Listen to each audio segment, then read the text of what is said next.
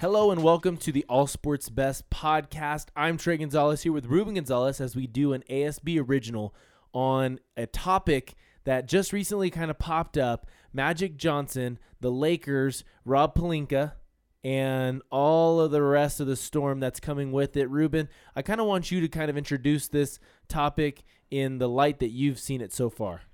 Well, Magic Johnson, who was the Lakers president of basketball operations, main guy, besides Jeannie Buss, who's the owner. Yeah. He's like the guy in charge. So he went out and got LeBron James last year, and at the end of the year, Which I thought was a good job. It was a great move.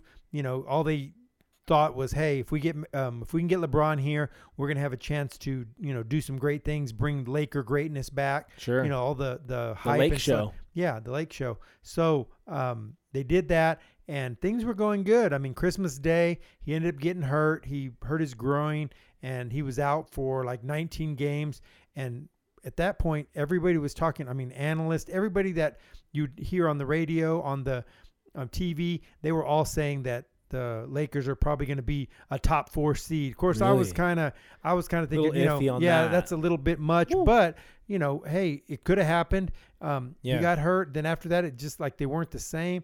Sure. Anyways, so they tried to get Anthony Davis. Of course, that's the story, and that broke things up. Do Yeah. you think that's the changing point right there? I think that's the turning point because it's like they were going to get Anthony Davis and they were going to have to give up like all their young guns. Right. You know what I mean? And LeBron made it apparent he was very willing to do that. Yeah, it was like I think LeBron. that hurt. I think LeBron was like the one leading the storm for that. You know what I Yeah, mean? So I yeah. think that kind of got things going that way.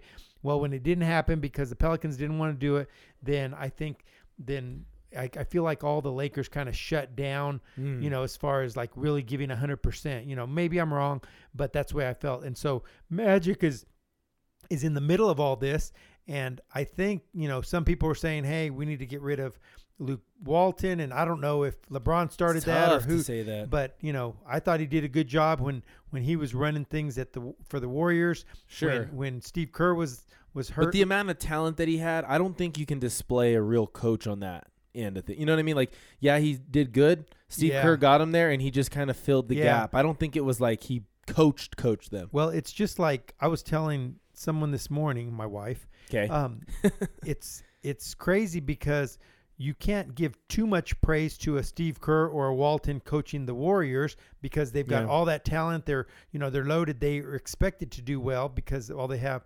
But then at the same time, you can't put too much blame on a coach like the Lakers coach when he had LeBron and then all these young guys. So Sure. without having another major piece or another couple of, pretty good seasoned guy, they got old guys like, you know what I mean? Lance Stevenson and they got Rajon JaVale Rondo. McGee. They got guys that were okay, but Tyson not, Chandler. Yeah, they got guys that were just okay, but they need to get another 1 or 2 pieces and then they can compete with anybody. Anyways, I feel like when somebody does this, when they step down from a position as high as because he's getting paid fine, right? I mean, he's making his money.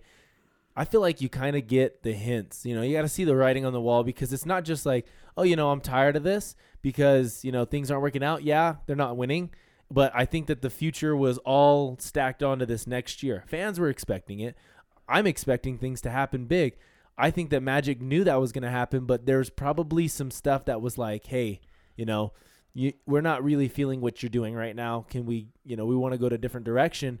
If you step down, we're going to, hook you up in this way of some sort. And it looks better on us than to fire Magic Johnson because of Laker Nation's like, exactly. He's the face of it's like, LA and you all fired Magic. Like, you fired Kobe. Like, you can't do that. Yeah. It's just, you can't do it. Well, the way he did it was, he came on and did a press conference. Okay. He didn't tell Jeannie Buss. He didn't even tell his wife. Really? So he didn't tell anybody that he was going to do this. He said it's been bothering him for a while, a few days, Wow. a couple of weeks, whatever. He didn't even go to the national championship, like the Final Four, when Michigan State was there. Yeah. And he was at the Sweet 16 and, rooting on his So he was Spartans. thinking. Yeah, so all he had consuming him was about this. And I think, this is just my personal opinion. Okay. I think that Ron Pelinka and Jeannie Buss wanted to keep Luke Walton, Yeah. and he wanted to go ahead and get rid of him.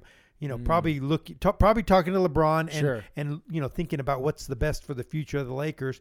And if they got rid of him, and they could pick up a Kawhi Leonard, Anthony Davis comes after the end of the season, somebody, then they were gonna keep going. Well, I think they want to go in a different direction. So I think it's because of Ron Pelinka and because of her. And he said that he just went and did it. He said that, and his excuse was the only reason he didn't tell Jeannie Buss before he was going to do it because they're like brother and sister, and that she would try to talk him out of it and possibly talk him out of it. So it was just. I'm sure they have a good relationship. Yeah. And so that's the story. So I think in the next few days, maybe the next week or so, we're going to hear more about the story. So? Yeah, I think they're going to end up either they're going to have to get rid of Ron Pelinka because Ron Pelinka was like an agent. So I don't know that he knows what he's doing on his job. You know what I'm saying? Yeah. And so I think all that is kind of like going to come to surface, and maybe we'll, find out something. And, I don't know if they're going to get a superstar in LA, but I think they need to either get one superstar or two all-stars that are pretty good, you know what I mean? That'll help LeBron, or they're not gonna do it while LeBron's there. Look, Magic's had to make some really big announcements in his lifetime. Huh? Oh yeah, and none, really, of course, none bigger than the one about his illness. Thing. Yeah, right. So that was big, and then because if this is eating him up, because obviously that had to do it too. Yes. Then this must have been really big. I feel like there was more, like you said, more behind the scenes that we don't know about. Anthony Davis recently, or on his final game, walked into a stadium wearing a shirt that says "That's all, folks." I think that's kind of the foreshadow on where, obviously he's gone. The Pelicans are done with him. He's done with the Pelicans. I don't feel like they treated him the best way in his last year. Like the fans were booing him, and then they were hyping him, and then they were booing him. They'd be pumped when they'd be doing well, but they'd boo him when he wasn't in the game. Like, you can't do that to a player and expect him to stick around, even though he did some great things for their team. I was watching The Shop. I told you this the other day. HBO, The Shop, with LeBron and Maverick Carter, which is his Kevin Durant, his business guy. Well, yeah, he's in one of the episodes, I think, but. They had Anthony Davis on there, and he was talking about how that affects him. Like, it didn't affect his play, but it affected the way that he saw his fan base. You don't want to play for, you know what I mean? It's not like they're robots. They're not out there going, oh, they booed me. Oh well, next game I'll go and show them. Like, yeah, if you're a rookie maybe, but not a franchise player like him. You don't treat guys like that. Well, see, I see a different side of that. Okay. I don't agree with that because we're Pittsburgh Steelers fans. Okay. And Antonio Brown, what he did to the Steelers is similar to what Anthony Davis did to the Pelicans. I think this was before the whole thing about him going back and forth with, like, I want to get out of here. I don't know. Because he made it sound like they were doing that, and he was like, why do I want to be here now? You know what I mean? So I think that, and you demand a trade for a reason. I know he wants to win, but I think also the fans were just kind of more critical on the bet before. I think so. I think it was a little bit more afterwards, but I don't know. I just feel like if it was the afterwards, then it's kind of the same as Antonio Brown. No, I could get with that. Superstars being, divas, and like he had 2 years left on his contract, and then all of a sudden he's got to make this, announcement that he wants out, and then he wants to be traded, and then I think that's why the Pelicans were like, you know what? This guy's not going to get his way. He still has this much time left, and then he's definitely not going to the Lakers where he wants to go, so we're going to do what we want to do, which you can understand their side too, just like the Steelers. The Steelers weren't going to just put him on the best team and say, okay, you want to go to the Patriots? Okay, go to the Patriots and win some Super Bowls, you know? So this is what I would like to see one time. This is just a scenario for you or whoever's listening. Anthony Davis, knows that they know he wants out. He can't get out. He's got to wait till the season's over. So they just put him in the game and just play him the whole game, like waste him on minutes, like they do Russell Westbrook when he was by himself, no Paul George, And, they had to do that to win.